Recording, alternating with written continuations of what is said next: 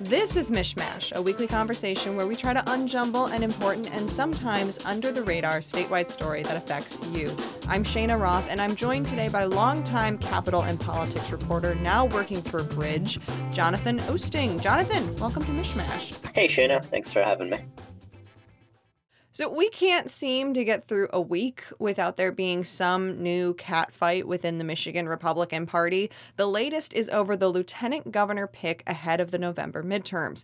GOP governor nominee Tudor Dixon announced at the last minute that she wanted former state representative Shane Hernandez. So before we get into the drama of why she might not get what she wants, Jonathan, who is Hernandez? So Shane Hernandez is not particularly well-known statewide, but he is a former state lawmaker. He served in the legislature from 2017 to, I think, 2020. And in fact, he chaired the House Appropriations Committee, which is like a really powerful committee that oversees state budgets, helps control anyways, the purse strings of state government. So he was fairly well-known during his time in Lansing, but he was only here 4 years in the legislature. Then he ran for Congress, and he lost in the Thumb area primary against now U.S. Rep. Lisa McClain.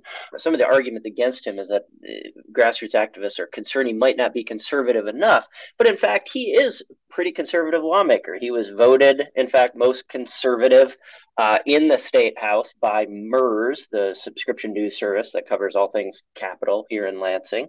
And he came out of the Tea Party movement. He does have, we should point out, the Trump endorsement. Donald Trump has come out and said that Shane Hernandez is the guy to be the lieutenant governor. Now, in the past, when the gubernatorial candidate says, hey, this is my running mate, that person is their running mate. But this is no ordinary year, and there's been a lot of infighting in the GOP as the November slate is chosen. And it seems that lieutenant governor is going to be no different. You mentioned grassroots, establishment, Republicans. What's going on here?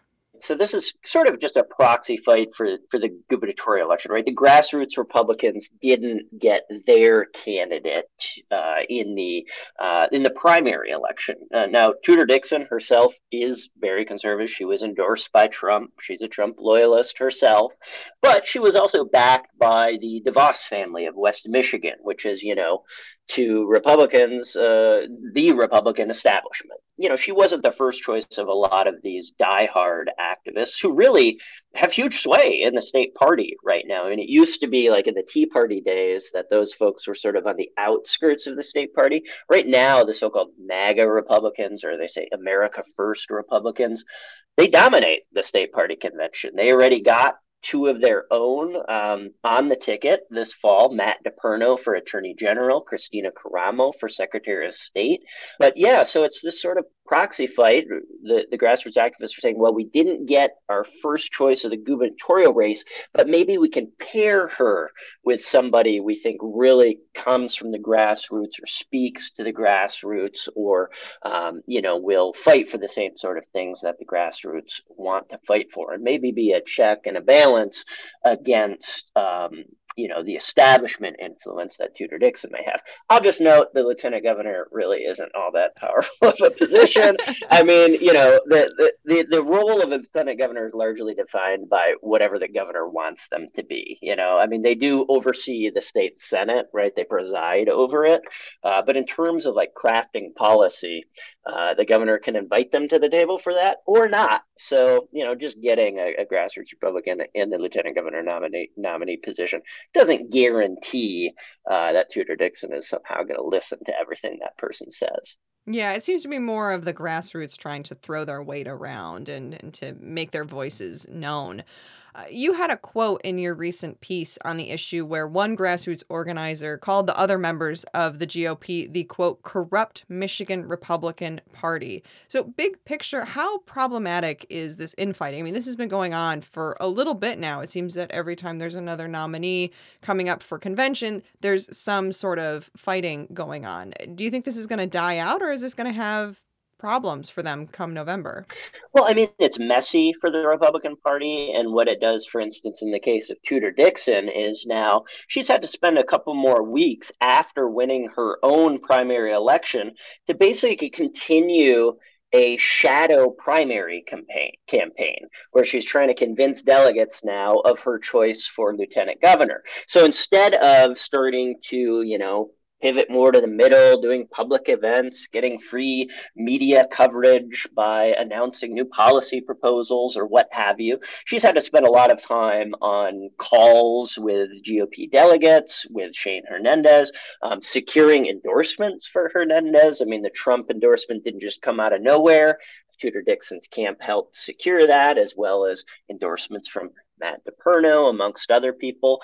So for her, it's been, I would say, sort of a distraction, right? She hasn't been able to run the exact campaign she wants, I would imagine, here in August. That said, all of this drama in the Michigan GOP, well, it's messy and it might reflect somewhat poorly on the actual like apparatus of the party.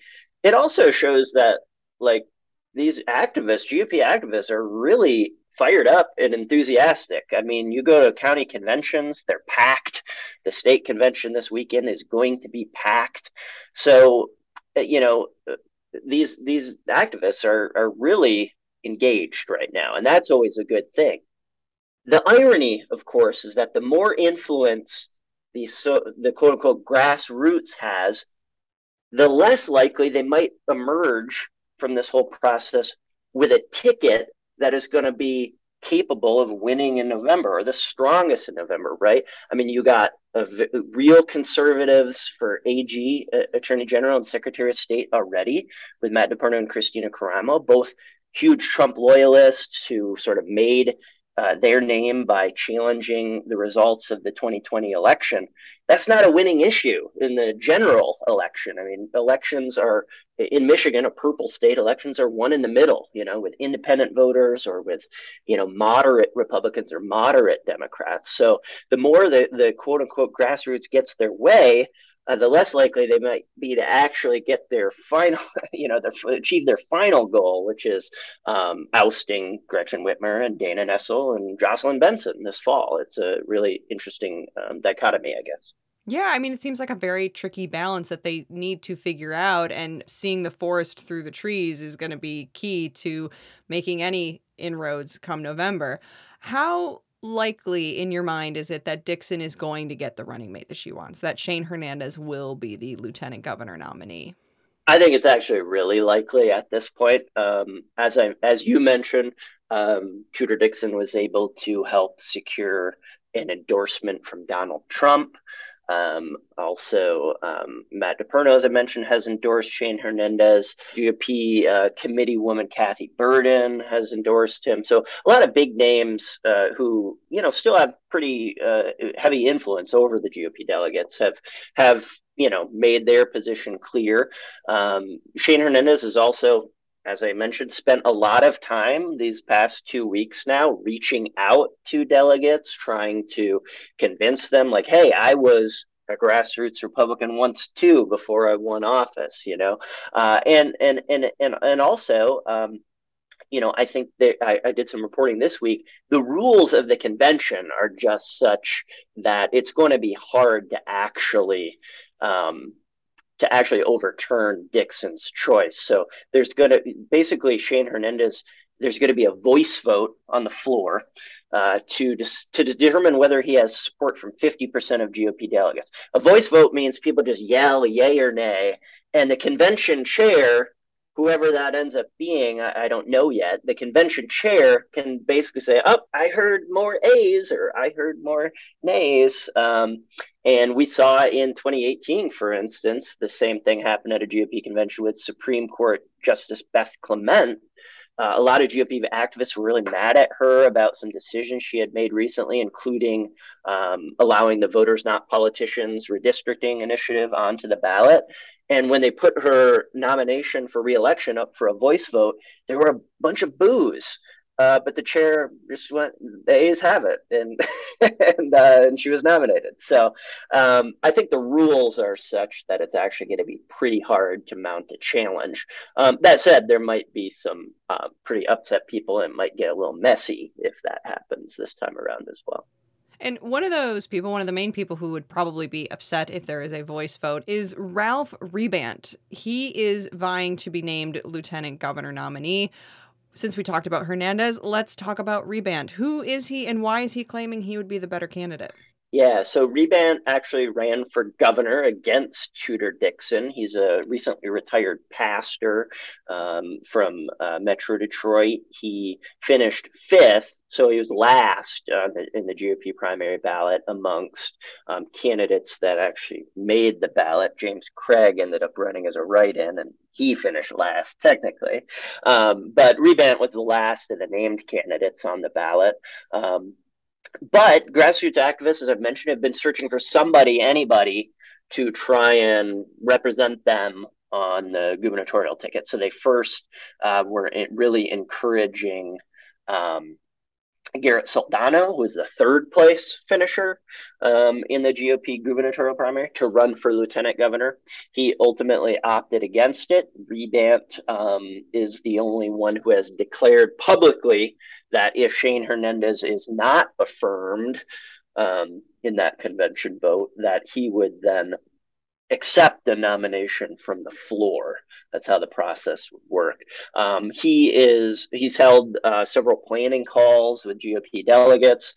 In fact, he had a Zoom last night, Thursday night, preparing for the convention with his supporters. I tried to log on to that, but apparently they had the cheap Zoom subscription, and it was capped out at 100 people. So I know there were at least 100 people on there. I was not one of them, so I don't know what was said because, they didn't have the pro subscription or whatever it's called. So anyways, it seems like there's some interest in him from these grassroots delegates. The question is whether it'll even get to the point where he is able to be nominated from the floor. Let's shift gears just a little bit and talk about ballot proposals. There were challenges to two major ballot initiatives, one to enshrine the right to an abortion in the state constitution and one to increase voter access. There was a big step on those after the Bureau of Elections weighed in on whether there were enough valid signatures. What is the latest with those?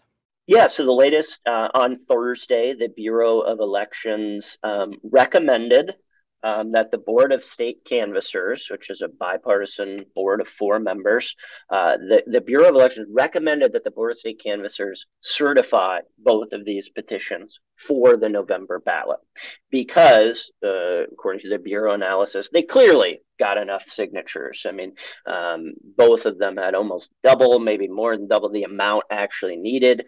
There was a huge number of voters who signed these petitions. I don't think it was never really in question whether they were going to have enough signatures because even opponents of these initiatives who challenged them on other reasons, not the signatures themselves, which is where you usually see challenges. We saw a bunch of gubernatorial candidates, James Craig, get kicked off the ballot because of signature challenges earlier this year. So the challenges that are out there, and they still are out there, the Bureau of Elections said it's not their purview to weigh in on those challenges, but the canvassers might decide to take them into consideration. So on the reproductive rights or the abortion rights initiative, the challenge is based on kind of a weird issue, but one you look at and you can't see it.